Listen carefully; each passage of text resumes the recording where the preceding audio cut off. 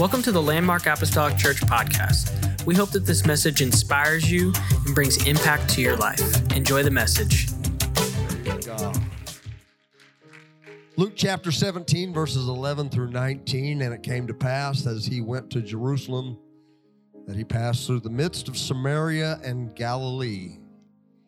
And as he entered into a certain village, there met him 10 men that were lepers, which stood afar off. They did that because that's what they had to do. They were not welcome to be in close proximity because of the disease that they had. If they walked into any place that people were even relatively close, they had to begin to scream, unclean, unclean, so that people wouldn't accidentally come too close to them and possibly contact their disease. So they stood afar off, but they lifted up their voices and said, Jesus, Master, have mercy on us. When he saw them, he said unto them, Go show yourselves unto the priest. And it came to pass that as they went, they were cleansed. And one of them, when he saw that he was healed, turned back and with a loud voice glorified God, fell down on his face at his feet, giving him thanks. And he was a Samaritan. And Jesus answering said, Were there not 10 that were cleansed, but where are the 9? There are not found that returned to give glory to God, save this stranger. Save this stranger. One final statement in this small story that spans just really relatively a small amount of verses. The last thing we read is where Jesus said, Arise, go thy way. Thy faith has made thee whole. Thy faith has made thee whole. I always ask the Lord to give me some kind of a title. Some are a little catchier than others. I feel like the Lord has kind of given me this title. Hopefully, try to help you remember this message as the weeks and months pass. Well, there are certain messages that you're not meant to forget. I mean, the word goes out there and it never comes back void, but there are some that we need to cling to that get us through difficult times. I hope that this title can help burn this message and the thoughts that I want to convey to you this morning into your heart today. Simply titled it, The Whole Story. The whole story. Jesus said, Go thy way, thy faith has made you whole. You may be seated today. I'm going to ask a question that I'm not really looking for an answer for out of anyone today. You know who you are, and probably would consider most of you to fall in this category, but there are some that I know won't. The question is simply this: how many like to cook? I mean, I'm not talking about just cooking to stay alive. You know, you throw some ramen noodles in a bowl. You like to create things. You like to really take a recipe that maybe you've never tried before but sounds good, and you want to try to develop something that just blows your family away. I'm quite certain that there are quite a few people in this group of people this morning that would fall into that category where you really like to make something that just wows the folks that are going to eat whatever it is that you have prepared. We just had, not too many weeks back, our annual fall picnic, and Sister Joanne started about a year and a half ago, making something that's very near and dear to my heart. She began to make homemade cream horns. And I will just say this, I guarantee you that when we get to the Lamb's Supper in heaven, that I'm going to look over and I'm going to find on display there somewhere the Lord had brought Sister Joanne into the kitchen of heaven someplace and says, I want you to make somewhere those cream horns are going to be on that buffet.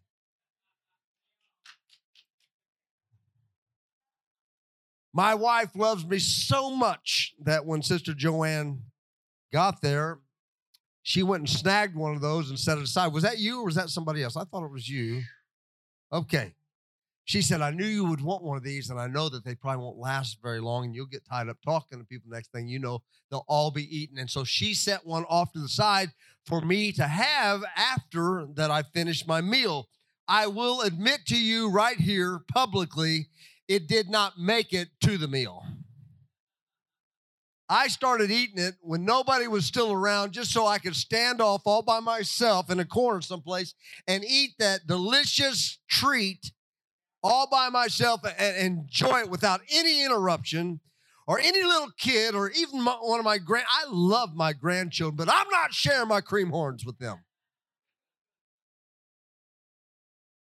Okay. Maybe a little bit. So let me ask all of you out there that consider yourself somewhat of a cook. You like to bake or cook or whatever.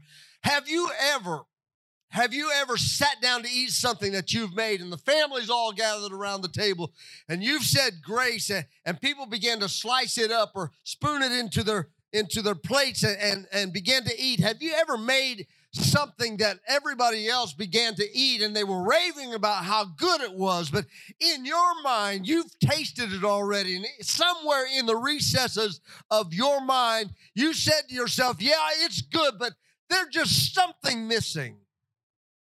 Something missing here. Nobody's complaining about it. Everybody's talking about how good it is, but you know you created it. You're not quite satisfied with the overall product that you've laid out to serve your family. You know that there's something that could have made it just a little bit better than what it was. It's not that what you have created isn't servable. It's not that it's not pleasing to those that have gathered around the table. You've created something wonderful, but you just know that it could have been perfect. It needed something else to make it complete. And then you go to sleep that night and it's still bugging you. And about 3 o'clock in the morning, your eyes pop open and it dawns on you, I know what I forgot. I forgot that half a stick of butter, or I forgot that pinch of salt, or I forgot that basil leaf, or whatever the ingredient might have been. It hit you right upside the head at the most inopportune moment because it's still working in your mind. You're trying to comprehend what was it missing that made it not perfect.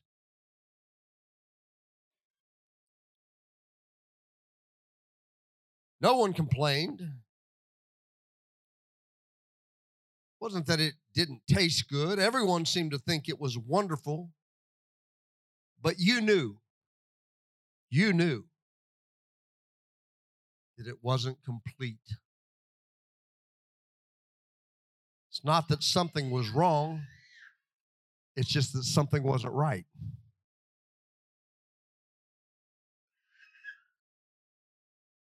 It's a weird way to put it, Pastor. How can something not be wrong but still not be right? I'm telling you, it's possible for that to take place. You're praying. Let me ask you this. Have you ever felt that way in your walk with the Lord? Have you ever felt like, I can't really say that there's anything wrong. I can't really say that my relationship, I'm not backslidden.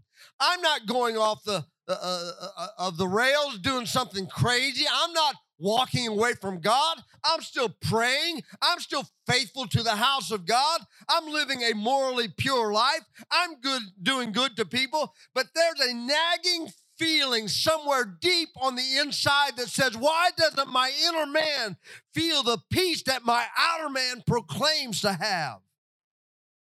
I know I'm hitting some people in the right where it counts today, right in the center of your heart. I know I have just stepped on something that is touching a key part of some people that are hearing the sound of my voice. It's not that something is wrong. It's not that you can lay a finger on it and say, well, this is my problem. It's not that something is completely wrong, but you know and you have a feeling that not everything is right. I've come with some good news for you today. This is hitting where you're living. You don't need an overhaul. You simply need a minor adjustment. I've been playing golf for well over a decade now. Are you any good? No, I'm not.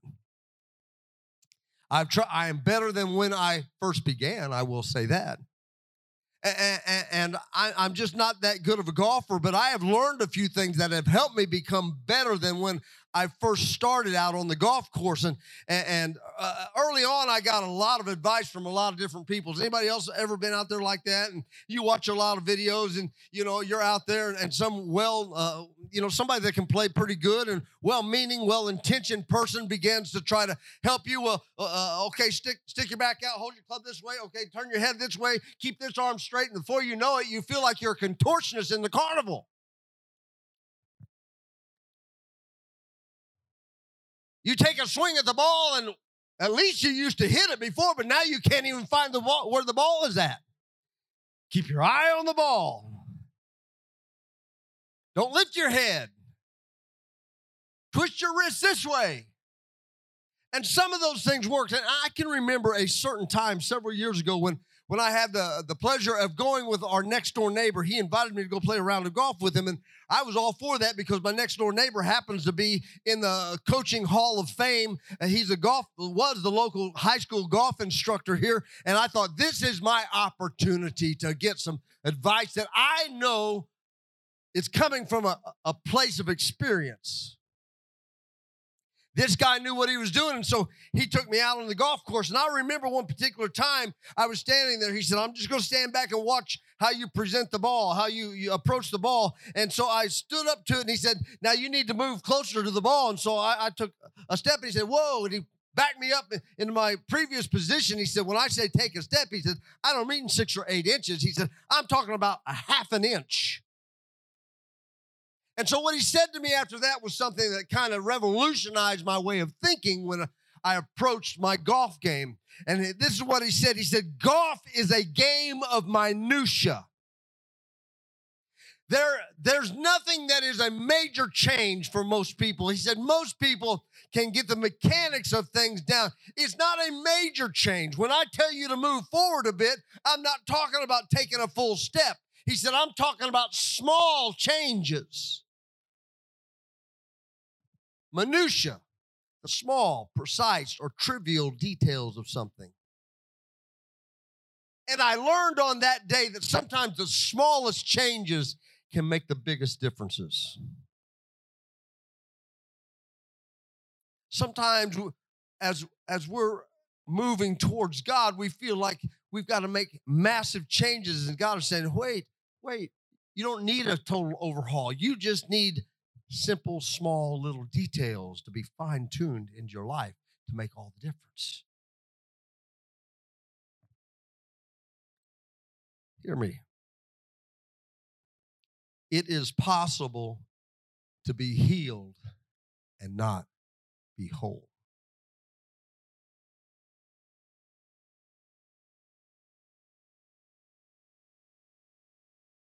You can have a relationship with God.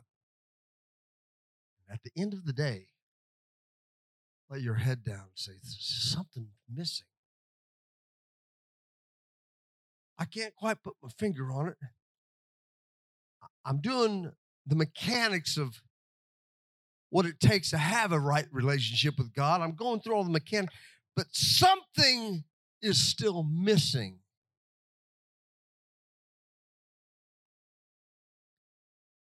What does it mean to even be made whole? The definition of the word is in an unbroken or undamaged state, in one piece. That sounds like a good way to live to me. I mean, how many people do you know in your life, as you go from your day-to-day business, how many broken people do you know? How many people do you know that on the surface are getting through life, but not in an unbroken and a wholeness in their spirit? How many people that sit on a church pew every single Sunday? How many people come to Wednesday night Bible studies? How many people go through the motions of what it takes to have a relationship with God? And it's not necessarily that something is completely wrong. It's just that they know down deep in their spirit that not everything is completely right.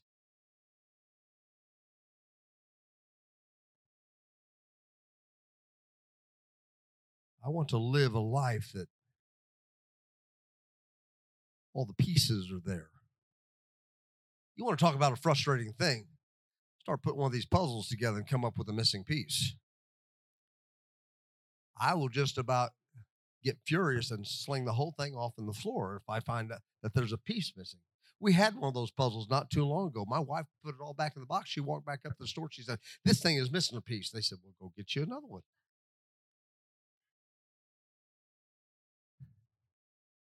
It was missing a piece.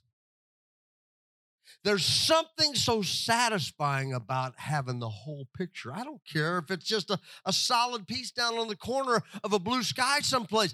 The picture is not complete until all the pieces are there. Friend, you do not have to live this life broken. You do not have to live this life with some missing pieces, but you can be made whole if you will allow God to touch you in the places that He needs to touch you down deep in your spirit. God is not satisfied with just healing you. He wants you to be made whole. He wants you to be satisfied. Jesus is walking to Jerusalem, but He's traveling through Samaria and Galilee on His way there. That was the route. As He travels through one of the small villages on His journey, He's recognized by a group of men on the outskirts of town, but it's not the local welcoming committee. They're not there to give Him advice. They're not there to tell Him what restaurant is the best one to go to while He's traveling through their fair town. No, they're lepers. They're outcast. They're secluded from everything and everybody except for other lepers. Not welcome in the marketplace. They're not welcome in the public venues that everyone else comes and goes to freely. They're shunned. They're shunned because of the stigma of their disease being associated with sin. They weren't even welcome in the places of worship. We take coming to this church for granted. I know I do. I just think every single day. Wednesday night is Bible study. Sunday, we're going to have a couple of services. We're going to go unlock the door to make sure that the heat or the air is on. We're going to turn the lights on. People are going to begin to gather in, and we're going to come together, and we're going to worship, and all are welcome. But in this day and age, that was not the case. If you had a spot of leprosy on you, you were cast out. You could not come to church. I cannot imagine being told, "Hey, everybody else is going to church today, but you got to stay home. You can't go around any people. You're considered unclean. You have sin in your life, or you have a disease in your life, and you cannot go there and be a part of that, not just for a week or two until you heal up or your fever goes away, but from now until the day you die, you are no longer welcome to worship in the house of God." Think of how that must have felt. They were begging for mercy because any chance for restoration was at least worth a try. In this short story of these 10 leprous men, there's no record of any fanfare. You know, Jesus sometimes, it was kind of cool the way that He healed people. You know, He grabbed one man that was blind. He said, "Hey, come here." And He reached down in some dirt and got a little spittle in His hand, and He mixed the dirt and the spit together, and He reached down and He put it in the guy's eye. How would you like it if Grandpa put some mud in your eye? You wouldn't like that, would you? No, I didn't think so. I don't blame you. At least the blind guy couldn't see it coming.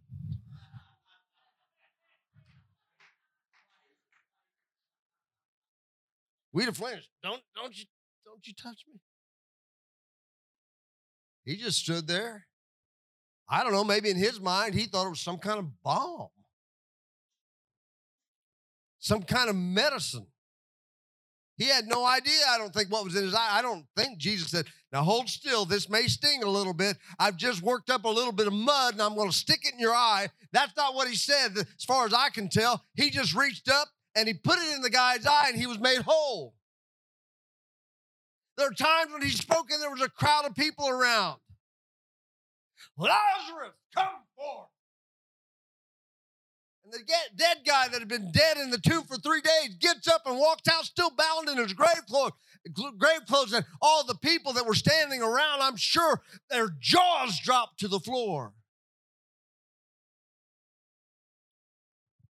But none of that here in this case. No dipping in any rivers. Just a simple statement. I don't think he even said, you're healed. If he did, it's not recorded. He simply said one thing that they understood. He said, go show yourself to the priest. That was something they were not allowed to do unless they were clean. You see, they'd been put out. They'd been declared unfit and unclean. They couldn't come around. But if somebody by chance were healed of a disease that caused them to be an outcast, they first, before they could go back into society, had to go before the priest, and the priest would then look at them and inspect them. And if they were still unclean, he would send them away, and he would tell them, no, you cannot come back to your homeland. No, you cannot go back to your family. No, you cannot reassimilate into your old life. You have to stay in the colony of lepers. But if they were clean, the priest would declare them clean, and they could return to their normal activities. They understood what that statement implied. The only reason Jesus would have reason to send them to the priest was so that they could be inspected and found to be healed of their disease and pronounced clean.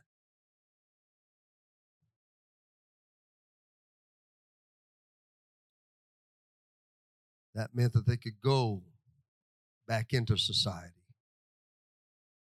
go back to their homes, hug their children. You know, I can't blame these men. I mean, I'm thinking about myself. Where would I be if maybe it had been years since I'd been able to see my grandchildren, or years since I'd been able to hug my wife, years since I'd been able to see my children or any family members or old friends. If I was gone and an outcast for 5 or 6 years and I hadn't been able to come around to any of you people, how disappointing would that be to live that lifestyle? But now to have the opportunity to go back before the priest and possibly have him declare me clean, and I could go back and see everybody, all my old friends. I could go back and hug my children, kiss my wife, and live in my own house again. How exciting would that be?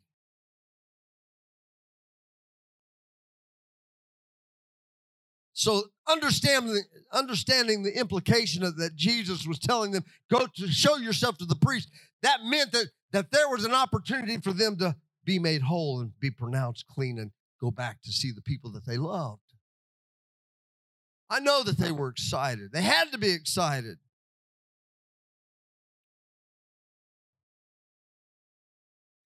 It's going to mean their life's going to change tremendously for the better. But I want you to understand something here. They were not immediately healed. Jesus did not say to them, you're healed, and then they looked around like, whoa, we are. Let's go. No, he sent them to church. He sent them to the priest. He sent them to the synagogue. He sent them in the right direction. And if they would have not started heading in the place that they were directed to go in the first place, I don't believe they would have been healed. But because they followed his direction and they headed towards the man of God in their life, they headed towards the house of God in their life, because they followed that simple instruction, the Bible says that while they were going, they were healed. In the process of following the instruction and being directed to the proper place, the Bible says, then and only then were they healed.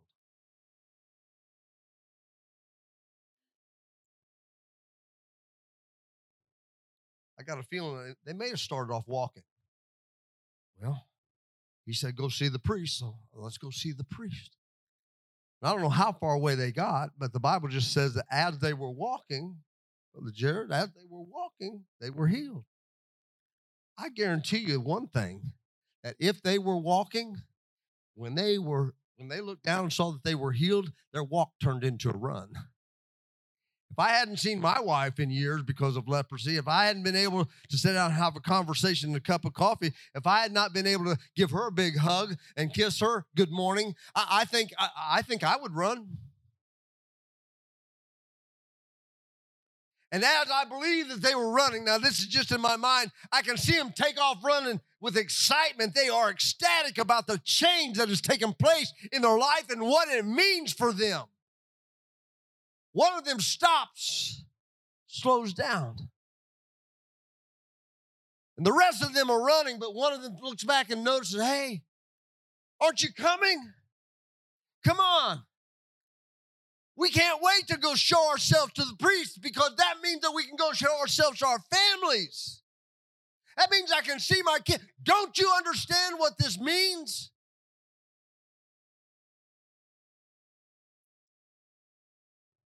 I think he understood exactly what it meant. As a matter of fact, I would say that the one that stopped running was the one that understood what had happened better than any of them did.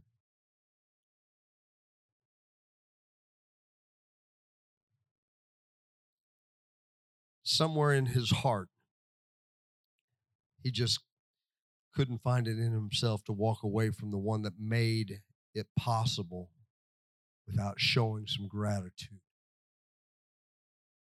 The rest of them just took off running, but one says, I got to go say thanks. I got to go show appreciation. I've got to go give God some glory here because this is why I'm able to be healed.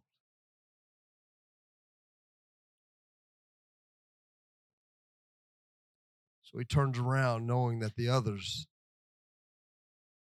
are going to be with their families, their loved ones before he is. But also the realization hit him that there was something he needed to do first. Before family, before children, before finding his way back at his old job or occupation, before sitting down and having a meal with his friends, before even going back to church again. There was something he needed to take care of. And that something was going and say, thank you. Showing a spirit of thanksgiving. For music come today. The Bible relates the story this way. He walks back and he begins to glorify God, which is key. He falls at the feet of Jesus. He simply says, thank you. He shows a spirit of gratitude. The other interesting thing to me about this particular story is the Bible makes a statement that it's easy to just kind of gloss over and not really pay attention to it, but it tells us, and this man was a Samaritan. You see, we really don't know too much about the group of men, but I would have to venture to say that the path to Jerusalem that Jesus was on, he's walking through these little towns, Galilee, of Samaria. And so I think it's very possible that this group of 10 men was not all Samaritan men, but that there was a mixture of ethnicities. There were Jewish men, I believe, that were in that crowd, as well as Samaritan men.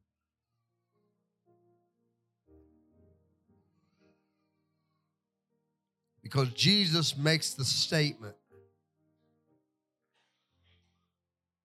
this man is a Samaritan. He's a stranger.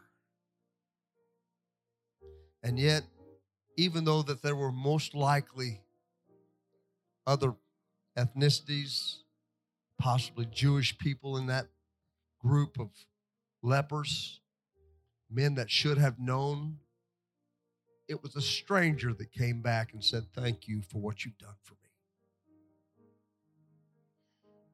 An unlearned man that possibly did not know who Jesus was or the significance of him being the Messiah.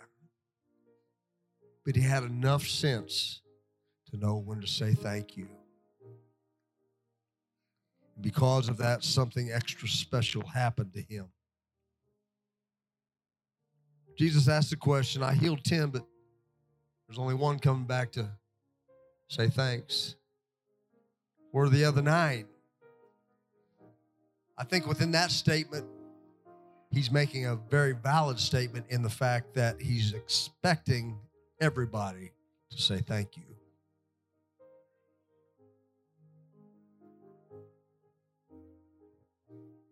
But is it possible that the most unlikely one was the one that was most touched when he was healed of his leprosy and had enough spiritual sense to go back and kneel at the feet of Jesus? It didn't take days. It was a few words. It was a few actions, and he was on his way just like everybody else, but he was different than everybody else. And the only difference that I can find between that man and the other 9 was that he saw the importance of saying thank you. And that made all the difference. I said it before, I'll say it again. It is possible to be healed and not whole. But it was a simple attitude of thanksgiving that led to faith that brought the wholeness. There's a path to getting where we all want to be. Would you stand with me today? There are steps that we take that cannot be jumped, but they are a part of the process. And at least for this leper, the first step was taking the time to say thank you. This has got to be more than just an attitude that comes around every November the 25th. This has got to become an attitude in the heart and the mind and the soul of every child of God that begins every day with a spirit of thanksgiving. Wakes up every morning, doesn't look around at everything we can complain about with a scowl on our face, and why isn't this done? And I've got all this to take care of today. Let me tell you, if we wake up with that attitude, our day will follow suit. But if we can wake up in the morning, the first thing we do is notice that we didn't wake up in a cold house shivering. We just got a good night's sleep in a soft bed. And that there's breakfast. Maybe it's not in bed. It's still in the refrigerator. Like I said, there's a process to things. There's food, there's clothing, there's shelter. There's a love of a family. There's a love of a church. Because we're surrounded by those things so much, sometimes it's easy for us to just overlook all the blessings that God has given us. I want to close with this story. Bartimaeus, blind Bartimaeus, is sitting by the way begging when Jesus passes by. He's doing the same thing that those 10 lepers did. He's shouting for mercy. Jesus, have mercy on me. Have mercy on me. Jesus happens to stop him. What can I do for you? Blind Bartimaeus says, I just want to be able to see again. I just want to have my sight back. And Jesus says to him, go thy way. What's he say after that? Thy faith has made thee whole. And immediately, the Bible says, he received his sight. But I like the way this verse ends. And followed Jesus in the way. There's a difference in being made, in being healed and going and doing your own thing. You know, I've had to ask myself before, you know, God, did you waste a healing on this person? Because they're acting like a knucklehead. You would think that if somebody were healed, that they would devote their life to the Lord. But you know what? Not every healing evolves into a wholeness. Wholeness starts by thanking him and ends with following him. You can be healed and it's good for a lifetime. But you can be made whole and it'll be good for all eternity. It's got an extended warranty to wholeness.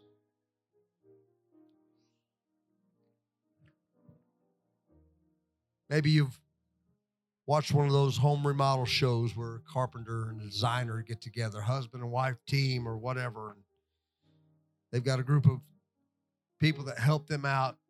They walk into this place and it's broken down. The ceilings are falling in. The windows are broken. But that designer looks at that, we'll do this, we'll do that. And the carpenter can make it happen. She visualizes it, or the designer visualizes it, and then the carpenter makes it come into a reality. And most of the times on those types of reality shows like that, they'll send the people away. Now you go, we're going to put you up over here, and we're going to have all this done. And in a week's time or 2 weeks' time, we'll bring you back in and show you everything we've done. I think the reason that they do that is we get attached sometimes to the old way of living. We get attached to the broken windows because it's symbolic of something that happened in our life that we want to hang on to. We get attached to the things that don't work right anymore. And so the master has to come in and say, I need you over here out of my way. And when you come back, we'll show you what we're able to do. They don't get to see the process until later. Sometimes we get bogged down in wanting to know what the process is, and the Lord just says, let me handle it. You just do what I told you to do. You just head in the right direction. I just want you to go this way. Well, why? Why? You don't have to know why, other than the fact that that's what he told you he wanted you to do. And trust that he is leading you toward a better life. Well, of course, the moment finally comes when it's done and it's time for them to reveal the completed work. People, I've seen them react in all different kinds of ways. I've seen people walk in, they're standing there and they throw back open the curtain or they throw back open the billboard, whatever's in the way, keeping them from seeing the finalized product. And I've seen people just, they collapse, and tears start rolling down. I've seen people so contained, full of excitement, they can't hardly stand it, and they're dancing around. They can't sit still, and they're just screaming. And people react all different types of way with their emotions. But the one thing that I always see, somewhere in there, they say, thank you so much. Thank you. Why? Because they realize that something was accomplished with the help of the masters that would have never been able to be accomplished by themselves.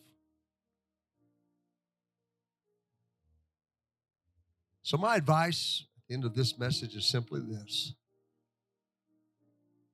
Let the one who created you, the master, let him direct you. Let him work in you.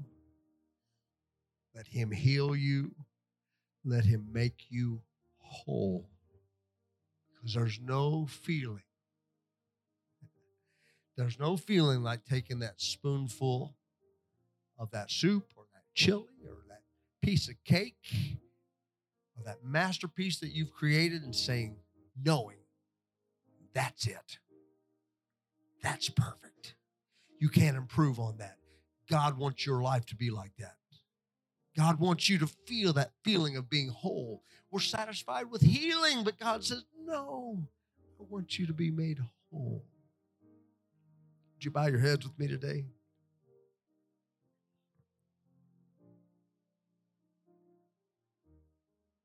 How incredulous would it be if somebody who just had a complete home makeover, when it was revealed to them, just kind of shrugged their shoulders and said, yeah, it's all right. Okay, let's go move in, no fanfare, and never said thank you. I think some of us would want to go throw a rock through their window.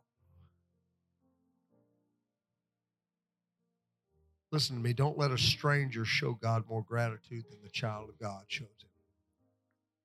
Jesus said, this man is a stranger. He's a Samaritan. He's not even a believer. He doesn't even like Jews, and Jews don't like him. But he was the one that was made whole, even though he didn't fit in so many ways. As they begin to sing this song today, I'm going to open this altar up.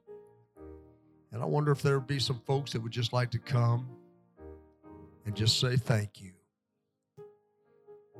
You want to take a step towards that missing piece, that something that you can't quite put your finger on, let it start right here.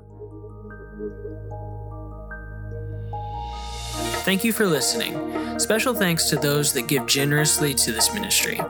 If you would like more information, please visit our website at landmarkapostolicchurch.net. But have a great day and God bless.